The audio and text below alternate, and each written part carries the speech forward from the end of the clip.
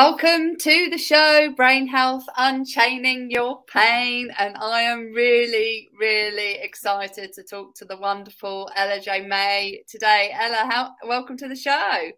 Thank you for having me. I'm excited to be here.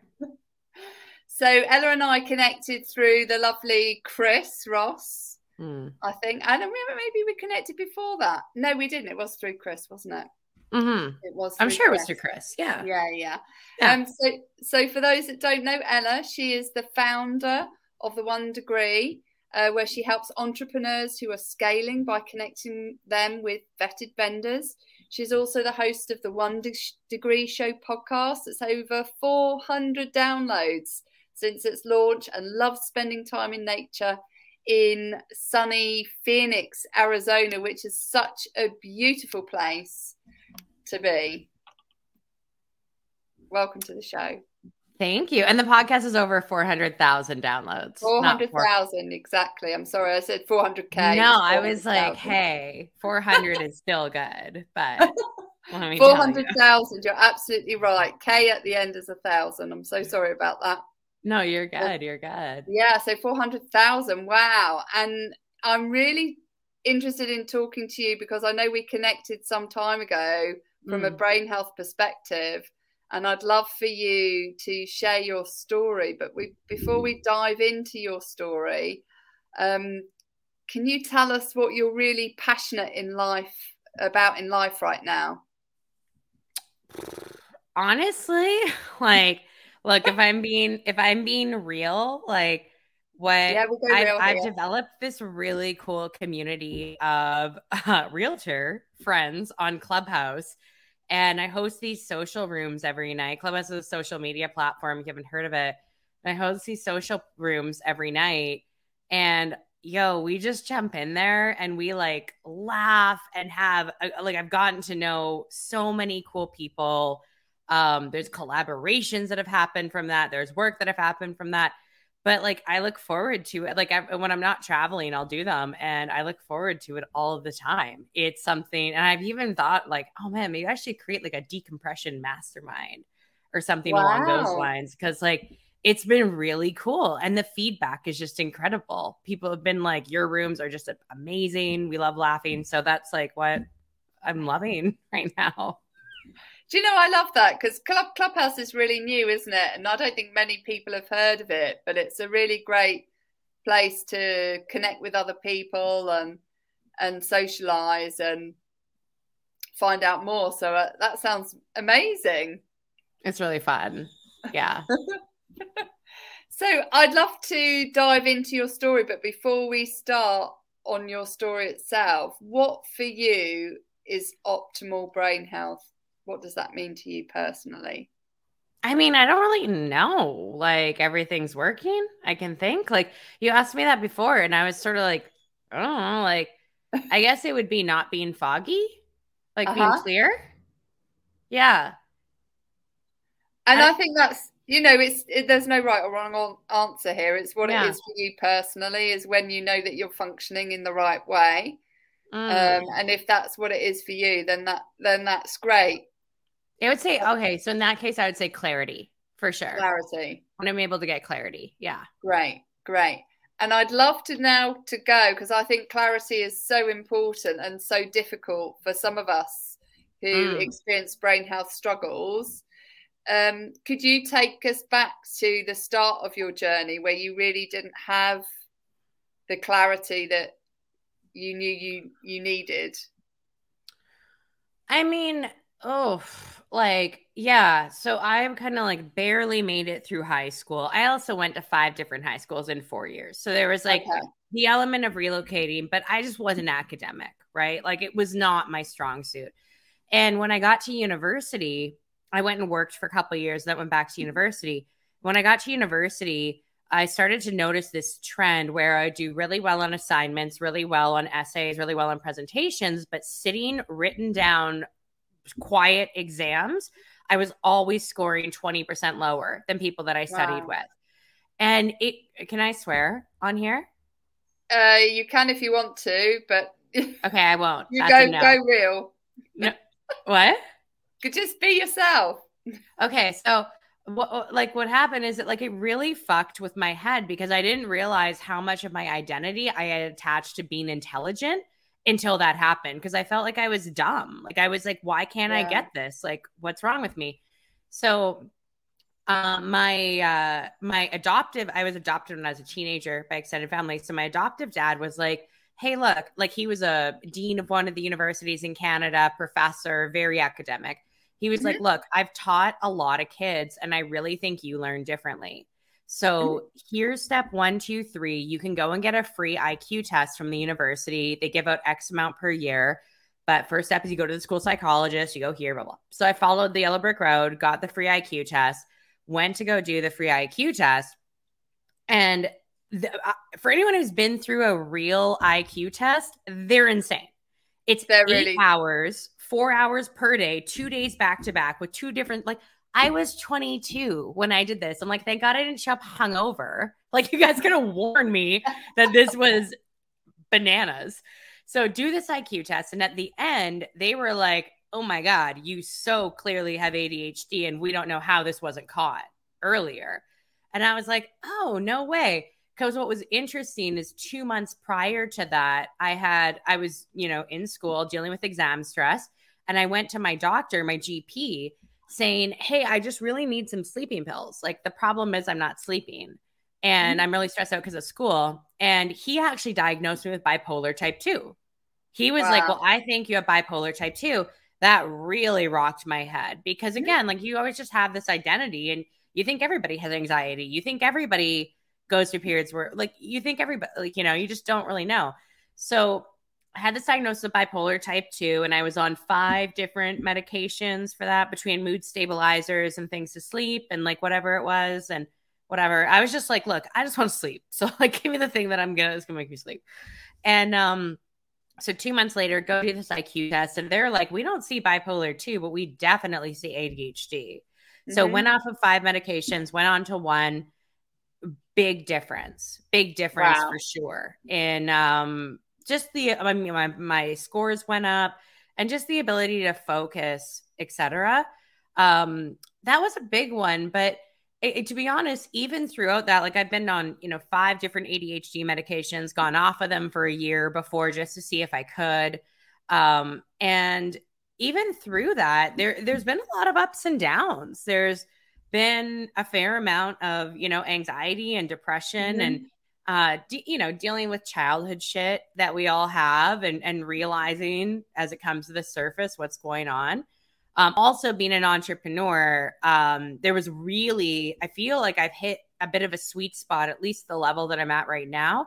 But it really is so much strain on your nervous system to adjust to this, because it's why not everybody's an entrepreneur. And thank God not everybody's an entrepreneur, by the way. Like, don't believe TikTok. If the world was full of entrepreneurs, we'd have nothing but half-built bridges, like planes that kind of fly. We're not good at execution like all the time and implementation.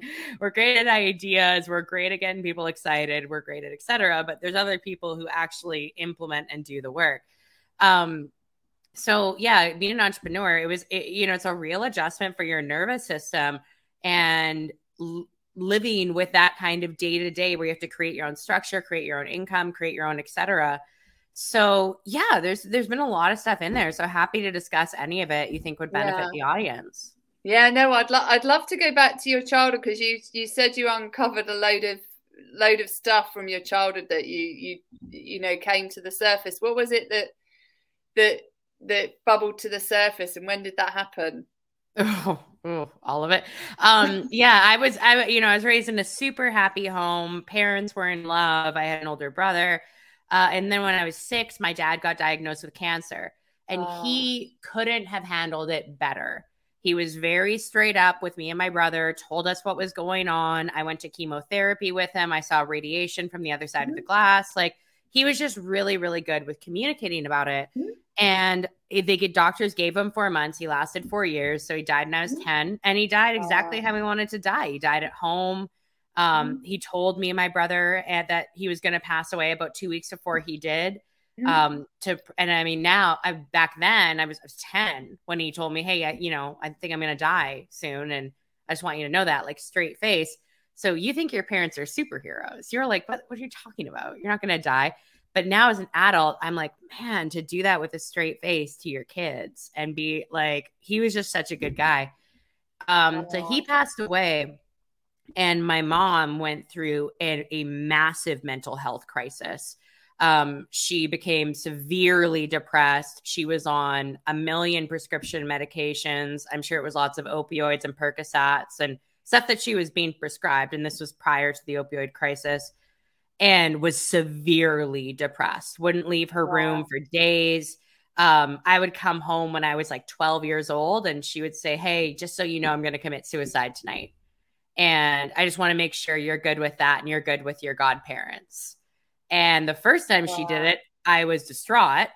The fifth time she did it, I was like, just fucking do it. Like, stop it. You know, if you don't want to be here, don't be here. So there was just how old were you when that was going on? 12, 13. Wow. So there's a ton of instability. And, you know, at 10 years old, I was completely, my brother was 5 years older than me, and he was a really gifted hockey player. So he was at this boarding school that kind of groomed kids for the NHL. And so I was home alone with my mom, who you don't know what you don't know when you're a kid. Like, you just kind of assume whatever's happening is normal, right? So I didn't know she was severely, like, I didn't know this stuff. So I was getting myself to school, and I paid for all my own activities, and I was already an independent kid. Like, I didn't mind this part. Like, this was kind of cool, because I just, you know, I had to really, you know, make my own food, get myself organized, etc. So we had a bunch of money coming in from life inheritances from my dad, and then my grandma passed away a year later, etc. But when the money ran out, when I was about 15, she kind of woke up and was like, oh, damn, like, we're in debt. We got to figure this out, and kind of tried to be a parent again. And I was just like, no fucking way. Listen, like, I've been on my own for 5 years, and I've taken care of myself, and I've like, no. And lost your dad at the same time, you know. Yeah. You had your own grief to deal with. Well, and that's honestly, that's a question that I hate. I so dislike that question when people say, because I've been to a million therapists, or not a million, but like a dozen therapists and all this stuff. And the one question I'll get asked a lot is, do you think you ever grieved the death of your dad? And I'm like, I don't know. Like, there's no check mark to say that now you've grieved, like, well done, you know? And so I think it comes and goes. Like, I think about them. Sometimes I sometimes think about how different life would have been. Like, it comes and goes, right? There's no, but well, there's no end state to it. You just go into different phases of it, don't you? I think so, and I don't think it's linear. Like, with the stages of grief, I think they mingle, right? Yeah. So yeah, you can have 5 in one day. It's like 4 seasons in a day. You can go from a high to a low to a mess to totally fine to you know. 1000%. So when I was 15, she kind of woke up. I was ready to get emancipated, and I had every grounds to. Like, she had not been around, she had, etc. But my aunt and my uncle, who were I hadn't spent a lot of time with them, but they were like, hey kid, like, look, we get it, you're a badass and you're gonna make this work, but why don't you come live with us for a bit? Why don't you finish high school? Why don't you, you know, just like actually give yourself a shot, is what they were saying. And so they took me in, didn't realize how tough, like, they had no idea how bad my mom was mentally. So I lived with them for the rest of, until I moved out of there when I was 17, but they pretty much adopted me. Like, they became my family. And my mom's doing way better now. By the way, we actually talked earlier today. Way better now, and she's just she just really realizes that she was really depressed, and she's you know, parents are people, I think, and we can't, you know, sometimes they make really bad mistakes, and it's one of those things where I'm like, if I didn't take this chance when she's healthy to at least see what a relationship could be like, then I wouldn't feel good about that, right? But so like, childhood issues, like, holy crap, like, it's been dealing with, you know, I was always so hyper independent because I had to be. And I think that was innate in my nature as well. but really realizing the effect of the neglect when I was younger, really coming to like my patterns around men with going for older, sometimes unavailable, very stable guys, guys who could provide a lot of stability with money or with whatever, primarily money. It's like that's something that I've really had to come to a head with a couple times, and really just understanding like my own value in a way. Like I remember the first time I had a conversation with my mom where we had kind of a breakthrough, and she said something to me. We're on the phone and she said something to me where she's like, Ella, you're having trouble, but you're not fucked up. And I was like, you don't even know me. Like you haven't known me since I was 10. I'm insanely fucked up. Like you have no idea. And she was like, so she was like, okay, I get it. I screwed up, etc. There's somewhere I was going with this. With like, oh man, there was something with a conversation with my mom. It like just fell out of my head. Well, you said that you had you've been able to talk with her more recently and have the. Oh yeah. So anyways, that conversation went really well. That was the first like breakthrough where she really owned up to everything that had happened, which like had never happened. She was always way too delicate to talk about the past. Wow. And it was the first time, and she really like helped me out. Like I needed to go see a doctor, and she like did a bunch of research and found me the best doctor because I was just having a bad week. And she really helped me. Like she was really a mom for the first time since like, forever. And there was this feeling of like, oh my God, I can't believe I'm being loved just for existing. I didn't have to do anything for this. I didn't have to earn it. I didn't have to look a certain way. I didn't have to impress somebody. Somebody loved me just for existing.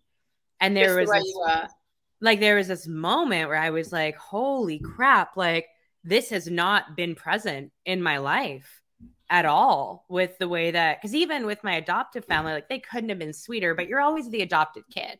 Like you're never, especially because I was brought in when I was 15. Like it wasn't, it was like okay, cool. Like we'll make this work type thing. I wasn't a baby. So it was just like one of those moments where I was like, and it was that realization where I was, I remember the next day and just being so like blown away of like, whoa, this is what it's like to have a mom.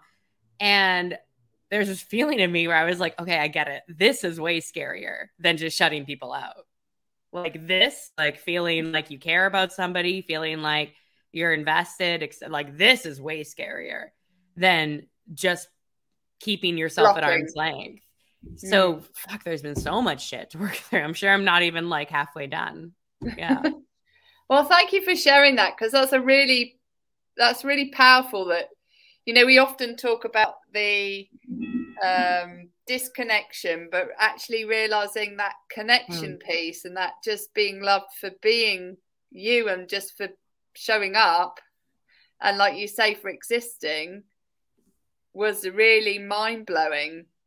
So everybody who has parents that just love them, be grateful. Yeah, because it's so easy, isn't it, to take that for granted until you don't have it. Yeah. And obviously you had it, from the age of to the age of 6 with your dad. And then my mom. Like she was and my mom, like she was a great mom while he was around. She just really crashed when he died. When your dad passed. But yeah, that's what I was really lucky for, is I had an amazing first 5 years, or that base. So you had a good starting base to rebuild on. Yeah. Wow.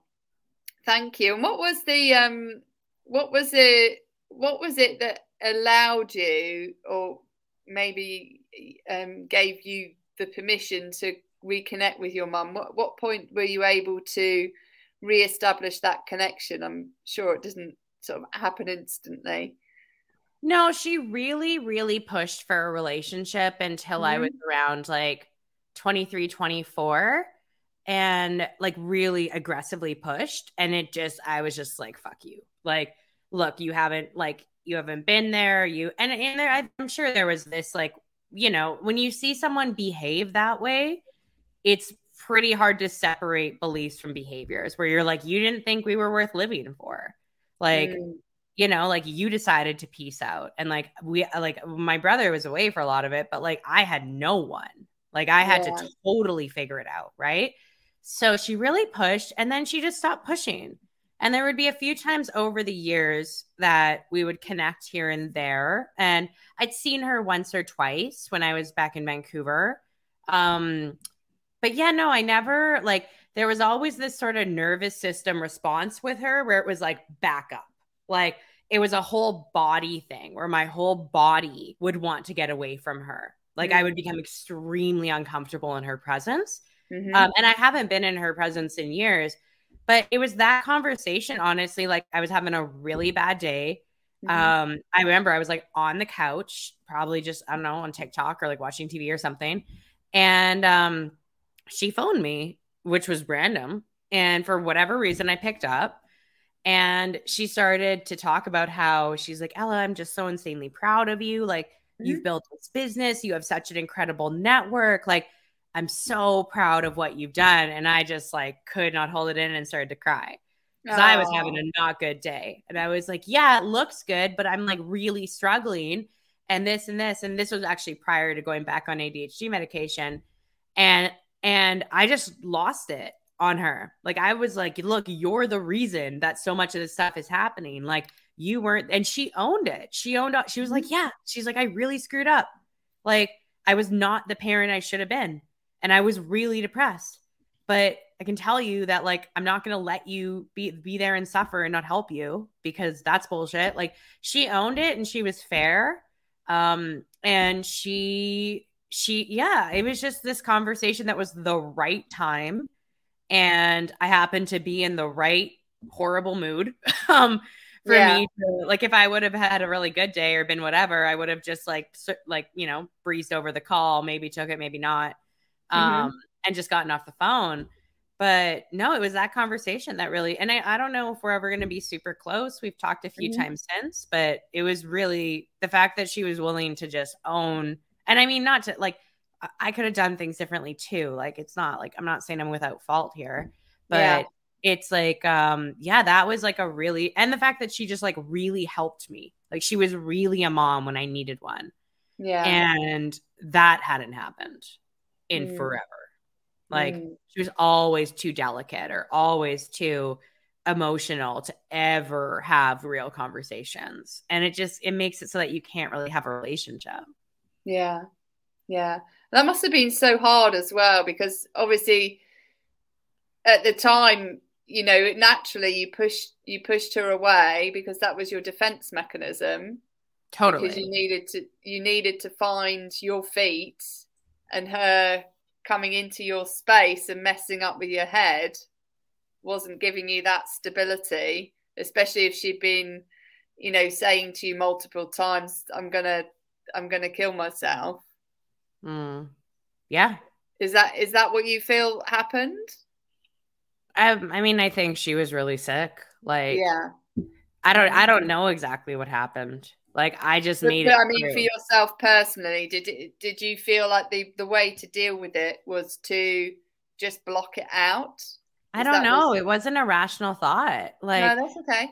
I don't know. Like, I just know that like when I was around her, my whole body, and this might happen again. Like, I haven't been around her in years, but my whole body, my whole nervous system would be like, get out of here.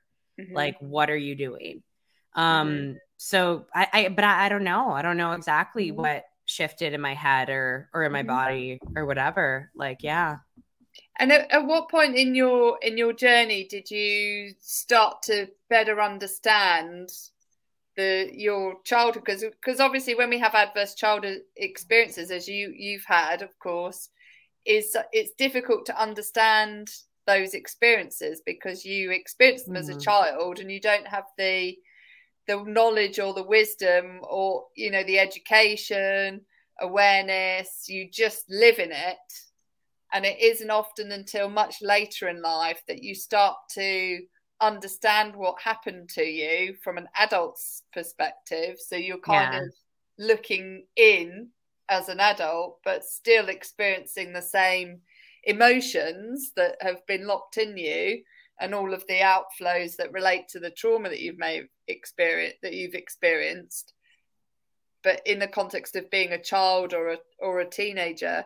When did you start to realize that that you had, you know, that this was trauma, not the norm? I mean, like, I think she was taken to I don't know if they still call them mental hospitals, but she was taken to a mental hospital when I was a teenager. And I remember coming home and she was gone for 4 days and I didn't know. And then they took me to but she left me alone for an entire summer, my summer of grade 9 or grade 8 or something. Wow. Like, she just left. My brother was at a hockey camp. She went to somewhere, I think, I don't know, maybe for a work thing, and gave me the keys to the house and a credit card. The whole summer gone. Didn't see her. Wow. Like, whole summer gone. But I was always like, here's the thing is I was already an independent kid. I was always taken care of. We had money for that time period, right? So I was always dressed well. I, made my way to school when I made it.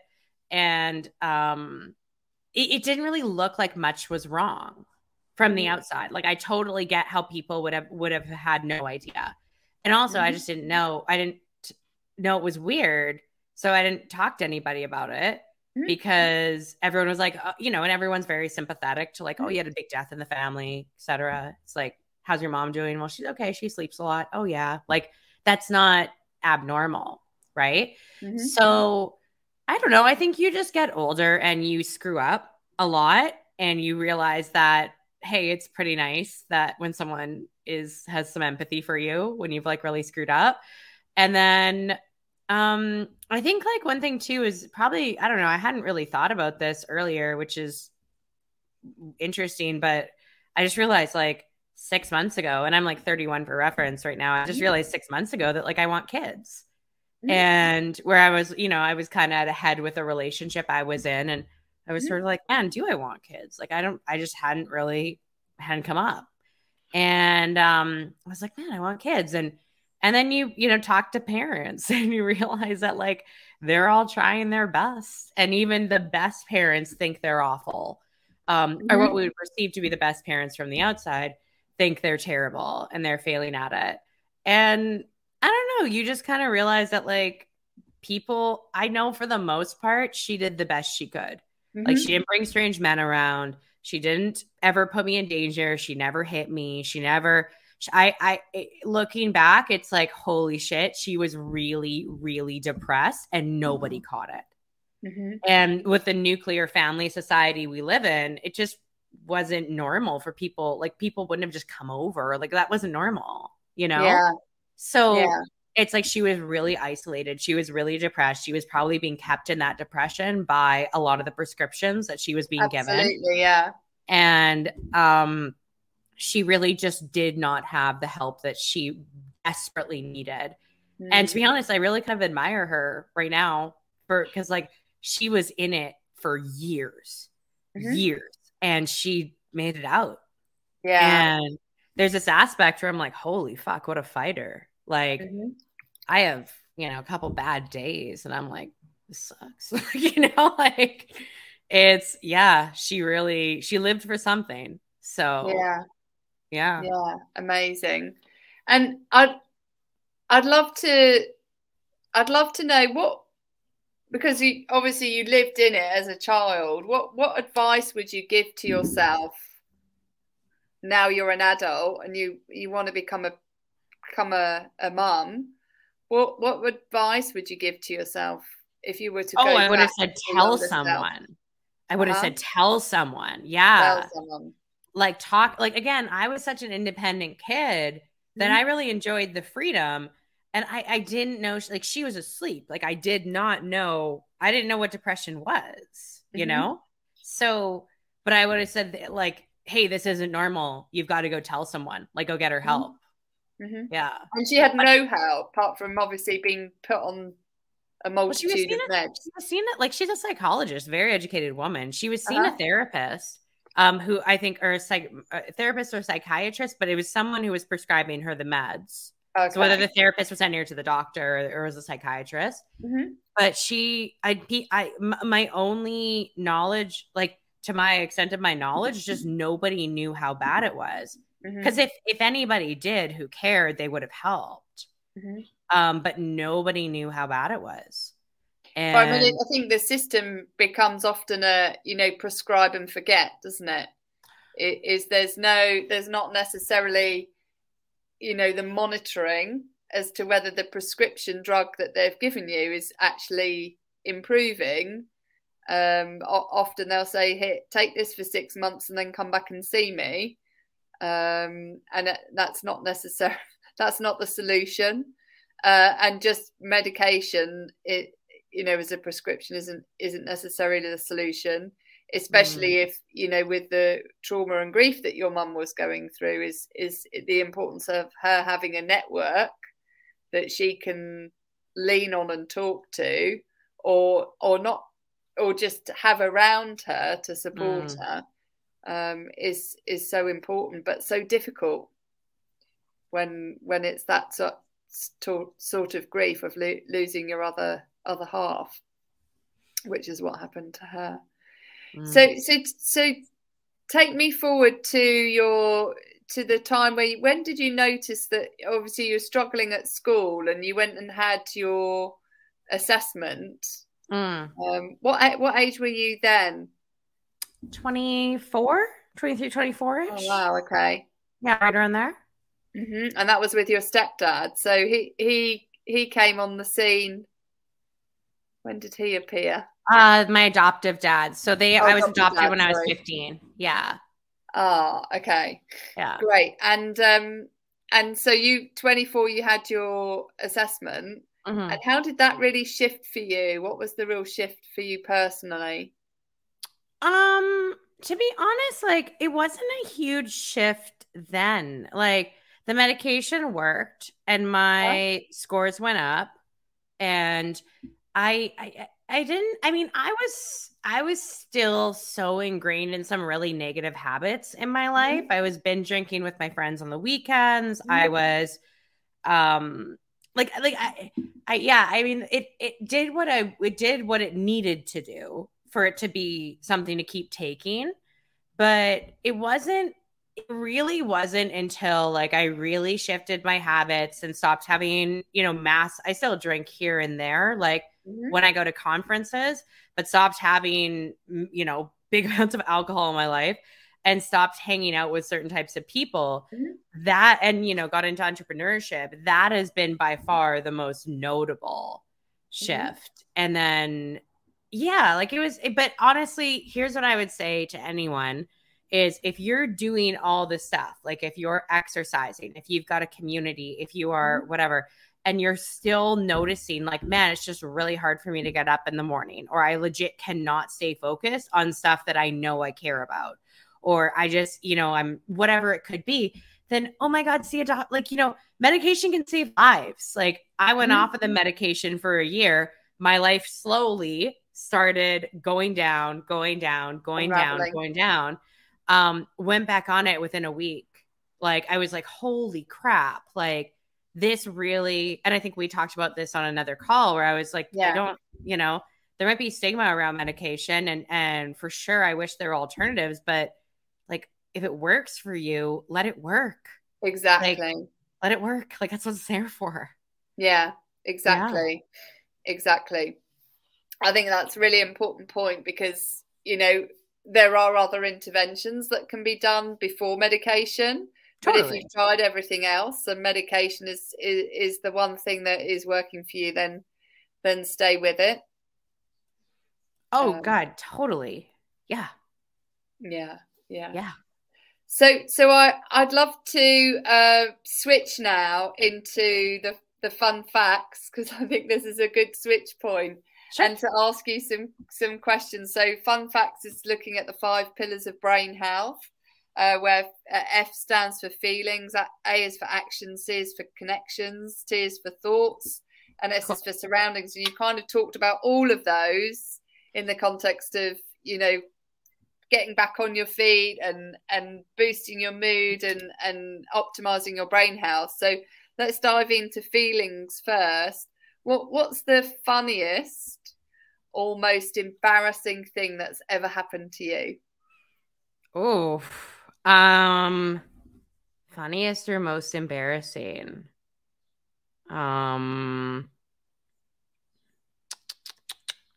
Okay, well, this is like, and it's kind of funny, but it's like a really interesting one. So I would consider myself like a fairly intelligent person. I think most people would say the same. But there's this whole category of my life that could be labeled like Ella didn't think things through.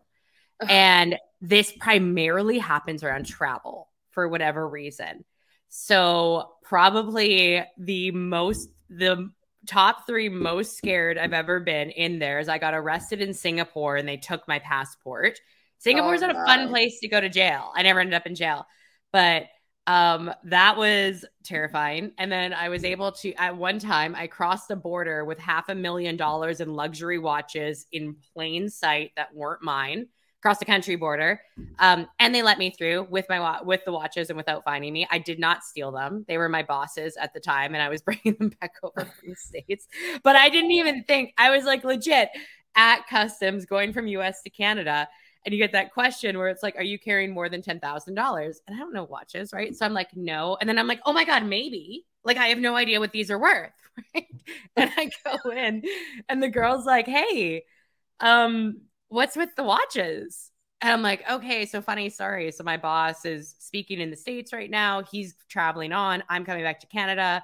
I just took them because he didn't want to travel with them. And she's like, cool. Do you have anything that says that you didn't steal these and you're not going to resell them? And I'm like, I don't. She was like, all right, well, you're going to get searched. And I was like, okay. Like it was, and I had just done a bunch of traveling in Asia and Australia, like a year or so prior. So I go into the, where to get my luggage around the carousel, and this like chest of watches that's the size of 2 shoe boxes that I didn't really think was going to be a problem carrying it on for whatever reason, is in plain sight with a glass top. So you can see everything. And anyone who knows watches is like looking at me, and I'm like, oh God. And the like 2 security people that are on the baggage carousel come up to me, and they're like, can we see your, like, what with the watches? And I explain, and they're like, can we see your passport? So I give my passport, and they're saying, they're like, oh, were you in Asia for work too? Was that for work? And I'm like, no, fuck, that was travel. Like, oh my God. So then, I go to exit the airport, and they're like, you need to go. And I'm like, I know. I need to go get searched. Okay. So I go to the place that I like put the watches down, and there's 3 men behind the counter, and they're just looking at it, and they like look at me, and I'm like, all right, so look, here's the deal. And they were like, can you text him? I'm like, I can. He won't respond. Like, he's like in a thing all day. Like, I will. So I waited there because they were like, we might have to fine you $10,000. And I'm like, if you need to find me 10 grand, like, I don't know what can I do at this point? Like, I'm not going to leave the watches. Like, they're apparently worth more. So I waited for like an hour, and then the guy came up to me, and he was like, look, I totally believe you. We're not going to fine you, but like, can you please not do this again? I was like, yeah, no problem. I won't do it again. So that was funny. That was funny in the sense that it was a good story, but thank God I didn't get fined. It's so nerve-wracking though, isn't it, when you go through the airport, because you never really know what's when the sniffer dogs come round, and you just never know what's going to get picked up. Totally. Even like, I think when I remember being picked up, thinking I had explosives, but it would be film that I had in my bag or something. Oh, and absolutely not at all explosive related, but that you'd go through they take you through the extra searches, and then you'd have to empty everything. And yeah. Not especially fun. When you say I'm going to a defense or security and defense conference, and yeah, that'll do it. Yeah. Oh dear. What's the most rewarding? This is the second one. Actions. What's the most rewarding or fulfilling thing you've ever done? Oh my God, I've ever done. Rewarding or fulfilling thing I've ever done.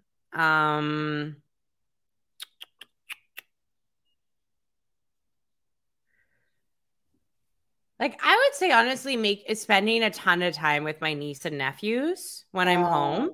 I was there for a good chunk of their life growing up. First of all, I'm so grateful I was around kids before having kids. I would see some of my girlfriends in their 20s that were like, oh yeah, like, you know, they basically get pregnant to trap a guy. And I'm like, you're fucking lunatic. Like, do you have, you're not, he's not responsible for this. Like, you are. And like, oh, so I was very grateful I was around kids before having them, because even as an outside observer, I saw how much they rock your life and what a big deal they are. And I think that was why I wasn't sure if I wanted them or not until recently. But really being involved in their life, it's been, I get along with kids really well. Like, I seem to vibe, like my teenage niece is like, she's so cool. And like, I would hang out with her any day, like, and like go do, like, she's awesome. Right. And kind of an old soul. And, yeah, like that's definitely been the funnest. Cause like anytime I go home, they're not that I don't love everybody else, but like, they're my favorite people to catch up with. I love seeing what they're doing. Like, I love the way their brains work. They're all really technology adept, and just like, yeah, I would say that for sure. Do you know, I love that, because that's right on to the next one, which is connection. And you talked about connection earlier, which is really, you know, the most important thing in sort of guiding us in life and elevating our mood. And social connections, the number one predictor of happiness. You know, the people that we surround ourselves with, and determine the sort of behaviors we adopt. So we say, if you want to get healthy, surround yourself with the fittest, healthiest person you can tolerate. If you want to be if you want to be, you know, successful and build your network from an entrepreneurial perspective, get connected with entrepreneurs, so that you can learn, you know, learn the ropes and the people that are the next level up. And the fact that family for you is the most important, most fulfilling thing. I would say that that's the most fulfilling thing that I've done, for sure, was establishing relationships with them early and being around as much as possible when I was home. Yeah. So the next pillar, which is connection, I'd love to dive into connection to others, is who's been your role model in your life? I mean, I don't know that I have a role model. I've been really, really lucky in the sense that they're like, look, we're told, especially as in the like entrepreneurial jargon, we're told all the time, like, build a funnel, etc. Like, it's like, build your network. That's what's really going to make things different, is build your network. And I'm talking really build your network, like build real relationships with people you can call if you have a problem. Don't pitch them. Don't like, you know, don't like meet them once and put a photo up on social media and say you're besties. Like, create real relationships. And I don't know if I have a specific role model, but I've been really, really lucky along the way where I've just had a fair amount of people that have seen potential in me and just been willing to take some extra time to foster that. Joe DiMaria is a huge one. Anthony Trucks, oh my God, my very first business coach. And he was so patient, waited with me while I learned how to build a website, and like, incredibly patient man and very successful. Anthony Trucks would be a big one. Yeah. And I think he's such a genuinely nice guy as well, isn't he? He's just so down to earth, just such a nice person. He's just a sweetheart. And I think honestly, like, what I love doing, this is like an exercise that I do, I don't know, twice a year, like more if I need it, is I will usually after a meditation, because that's when I'm the most like clear, is I'll just write down who I want to be 2 years from now. So like 2 years from now, what am I doing? What am I like? Who am I hanging out with? What's my day-to-day look like? What, you know, what's in the bank? What do relationships look like, etc. And like, I kind of like it where like, that's my role model, because I find like it's an achievable jump. Self. Yeah. Like, but like that, like I right now am very different than me at 24. Like, me right now would be my 24-year-old's role model. Right. So it's like, you're the same person, but you're kind of not, you know? So, that I like that stuff. John Benson, I worked for John for 2 years before I kicked off on my own. He was a massive influence on me. There's been a lot, but I think relationships are like the most important thing you can have, like hands down, way more valuable than money.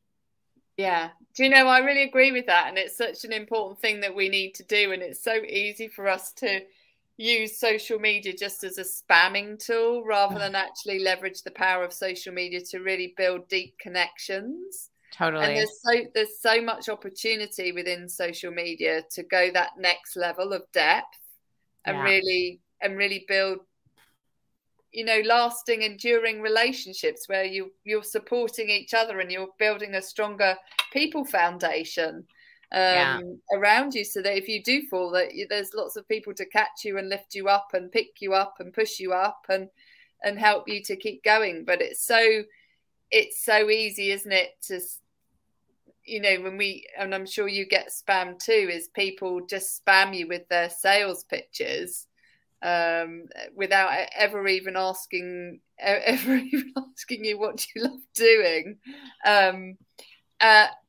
there's just superficial relationships, and building that depth of relationship, like you say, is so important. That depth of connection. I like to call it your growth friends.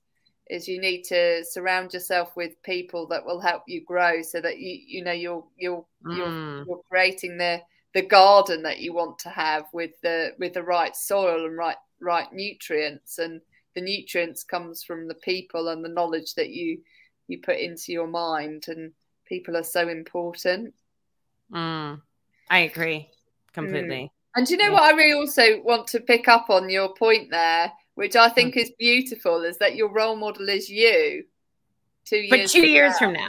Yeah. That's important. 2 years from now. But I think that's really key, because you are looking, you're having that future you to guide you. So I think that's really lovely, because it's so easy, isn't it, for us to focus on someone externally and actually not take the time to acknowledge that we too can be great 2 years from now.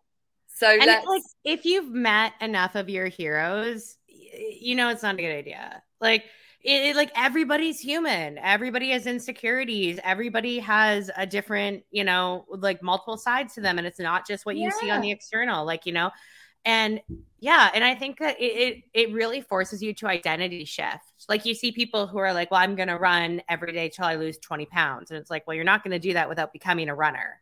It's just the way it's going to go. Right. If you do it. Yeah. And so if you know that, like, you want to be running $100 billion enterprise 10 years down the road, awesome. You got to develop the identity. Somebody does that. If you know that you kind of want a lifestyle business and you want to be able to surf in the mornings and pick your kids up at night and be able to plug in and out as needed, awesome. Like, you've got to develop the identity of somebody that can create solid systems, and you've got a really good deliverable, and et cetera. Yeah. So I think it's really, I think it's really important to see, like, I'll say most, because not all, but most of pretty much what anybody else has done is achievable by anyone. Like, most, not all, but most. Yeah.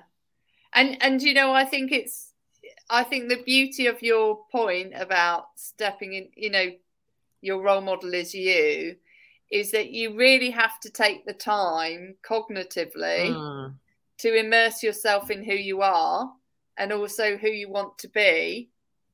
And then by immersing yourself in that future state, asking yourself, how can I what do I need to do to get there? So it's not just what I want externally in terms of, some of the superficial value or the financial gain, but what gain I want personally. I really love that. And this is one of the hardest things ever for me to do, was get clear on what I want. Yeah. When people would say, what do you want? I'd be like, I want the company to be doing 10 million. No. What do you want? And I was always like, I don't know. Like, you tell me. Like, I was like, I don't know. Like, I was always just so cloudy on it. And I went through what felt like a torturous process of just really, like, I wouldn't stop asking myself the question until I started to get more and more clear. And as I got more and more clear, like, you'll be able, at first it's really, really tough, especially if I haven't done this.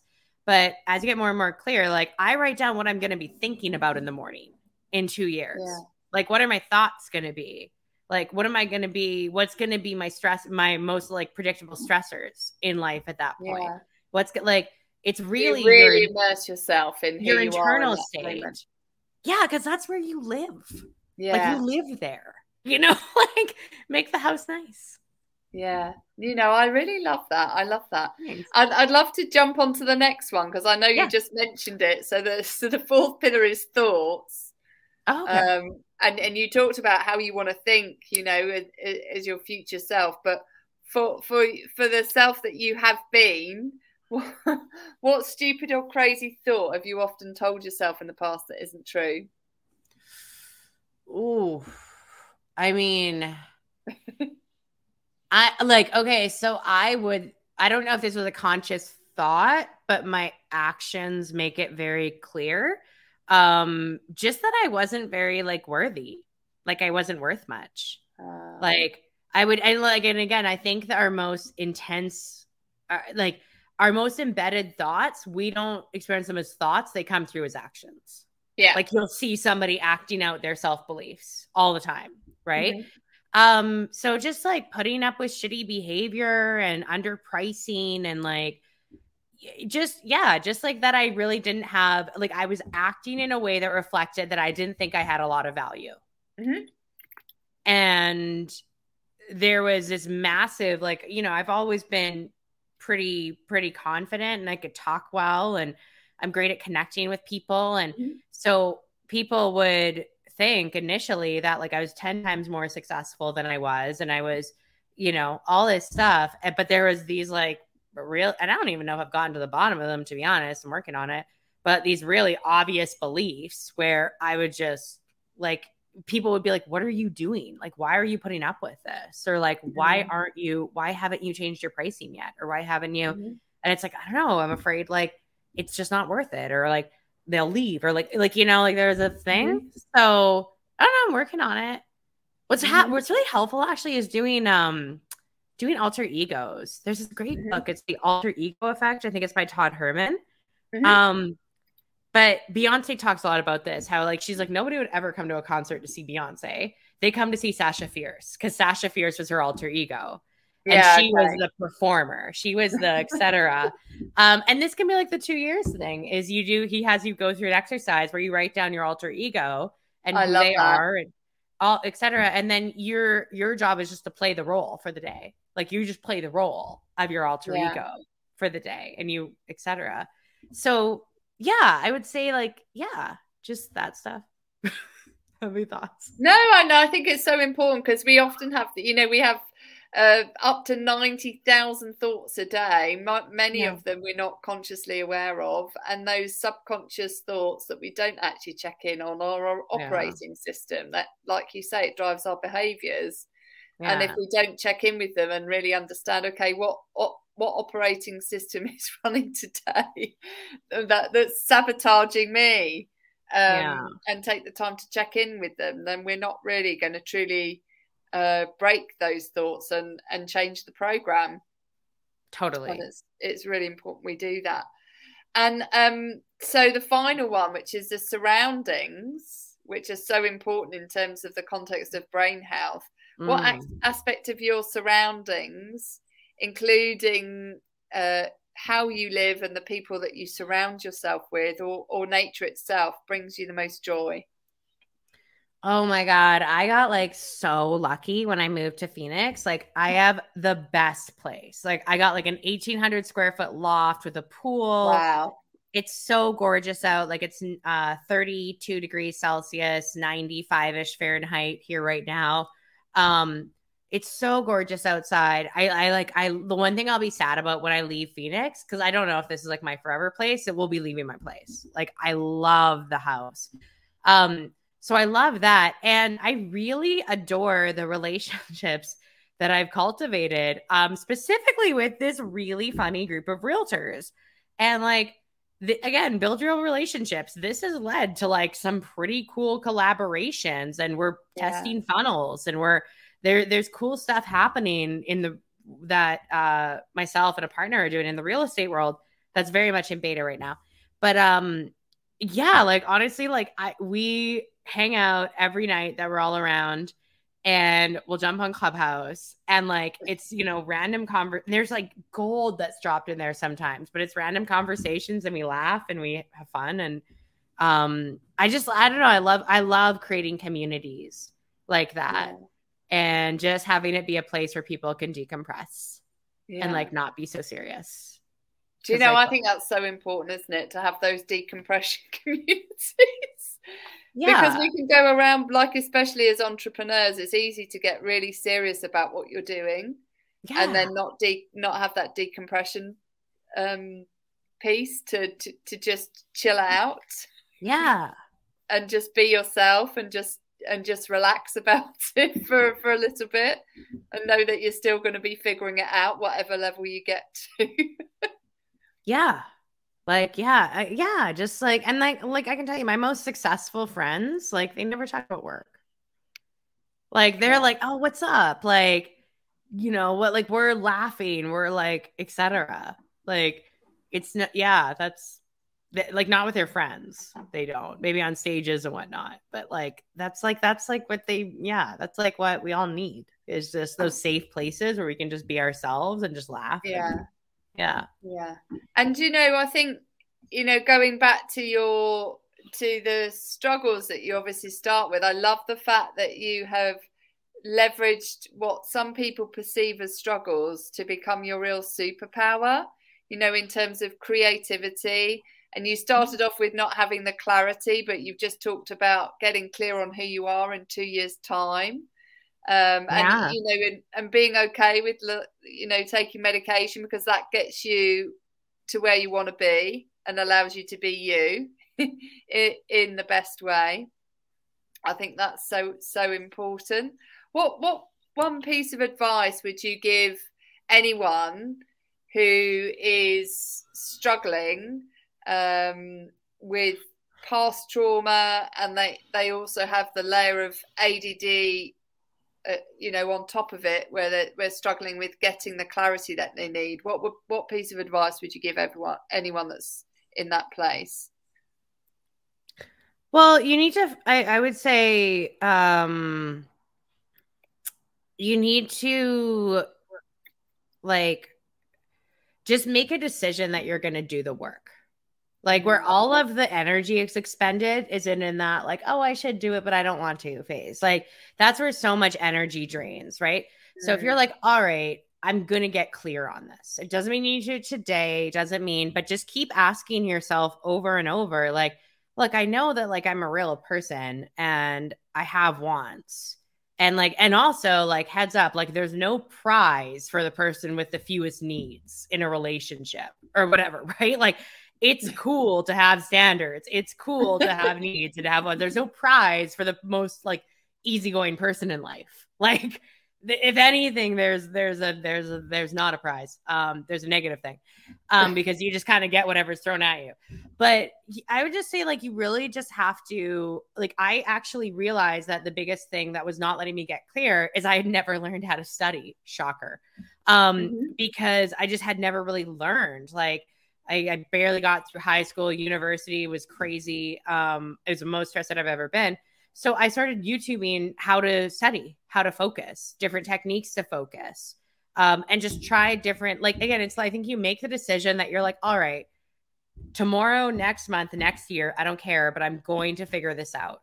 I'm going to, like, get clear on what I actually want. And it's going to feel good and it'll feel in alignment. And I know that that's possible. Like, I know people dumber than me have done this. That's what I say when I can't figure something out. I'm like, Ella, people dumber than you have figured this out. Like, come on, you can figure out this website.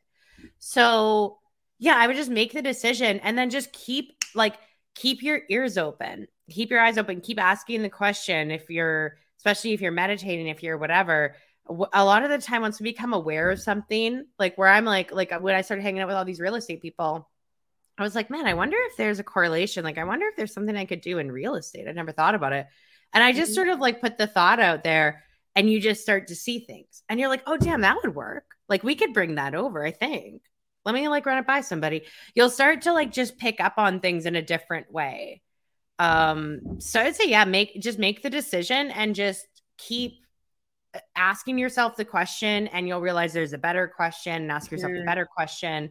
I think so much in life we're like sort of trained towards, like, the key to life is to find the right answers. I think the key to almost all of my happiness has been from asking the right questions. And I think questions are really, really powerful. That's really good. I love that. And I love the fact that, people need to make a decision to do the work. Yeah, just decide you're going to figure this out. Yeah, because so often people, when it comes to diagnosis of brain health struggles, is they just get told, oh, you've got this or you've got that, like you had in, being diagnosed with bipolar type 2, and you're just like, well, I need to work through this and figure out why I'm struggling the way I am. And just being given the diagnosis doesn't fix it. It's just a label.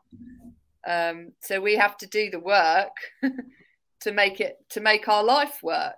And you can't, a diagnosis doesn't necessarily do that. And really, yeah, like has to take control. Yeah, sorry, I totally interrupted you. Go ahead and finish. No, that's okay. I'm just saying, like, for us, often it's easy for us to give our power away. Yeah. By being given a label by somebody, and a label is just a label, like a label on a shirt. It's just a label, but we have to do the work ourselves, and that's so important. And be willing to dig a little bit with medical professionals. Like, we're so kind of like trained that like the white coat means authority and it means they're right. I think every doctor I've been to has been a nice person. I totally believe they want to do good, but they can only do the best job they can. I was diagnosed with bipolar 2, found out 6 years later that I was celiac. Like that wasn't even brought into account. Like any gut testing, any blood tests, any nutritional, no deficiencies, like nothing was even looked at besides a current situation where I was extremely stressed out and maybe a little bit of past behavior. Right. And I was also 22. Like I wasn't, I was 22 and like not in the best headspace most of the time ever. But it's like, so like be willing to dig. Like I think medical professionals for the most part are doing the best they can with the system they have. They are trying to help. They're good people. They just don't have all the resources they need to be able to really look at the whole thing and what's going on. So do some digging, try different things with your diet and food elimination and see what that does. Like you really have to take an active role in your own health and your own mental health. And if you're like, well, that sounds like work, it's like, well, try getting sick. It's a lot of work. Being sick is a lot harder. Yeah. It is a lot harder. And people feel that, they sometimes accept that sickness is their new norm, but it doesn't have to be. But you have to do the work to get well. Totally. Wow. Thank you. Thank you, Ella. Ella, it's been an absolute brilliant talking to you. I love the way this conversation has gone. It's been amazing. Thank you so much for sharing your past story and your journey to be the wonderful person you are today with your amazing business and podcast. How can people get hold of you? Instagram, you can message me there. I hang out on Clubhouse. Instagram is probably the best way to get in touch with me. That's the easiest. Which is ella.j.mae. Yeah, you got it. For people that are listening. Ella, thank you so much for being on the show. It's been a real pleasure. Everyone, just remember this show is all about brain health, unchaining your pain. You are not stuck with the brain you have. You have the power to make it better, and we're here to show you how. By Wincheck Studios, we are an all-in-one educational platform for podcasters that revolutionizes how hosts leverage content to increase engagement with listeners, downloads, and income. We come together to focus on community, collaboration, and collective impact. For more information on how you can interact directly with our hosts, access exclusive live content with offers you can't get anywhere else from our official partners, join our purpose-driven community by visiting www.winject.com. If you're ready to build a career doing what you love, then we're ready to see you there.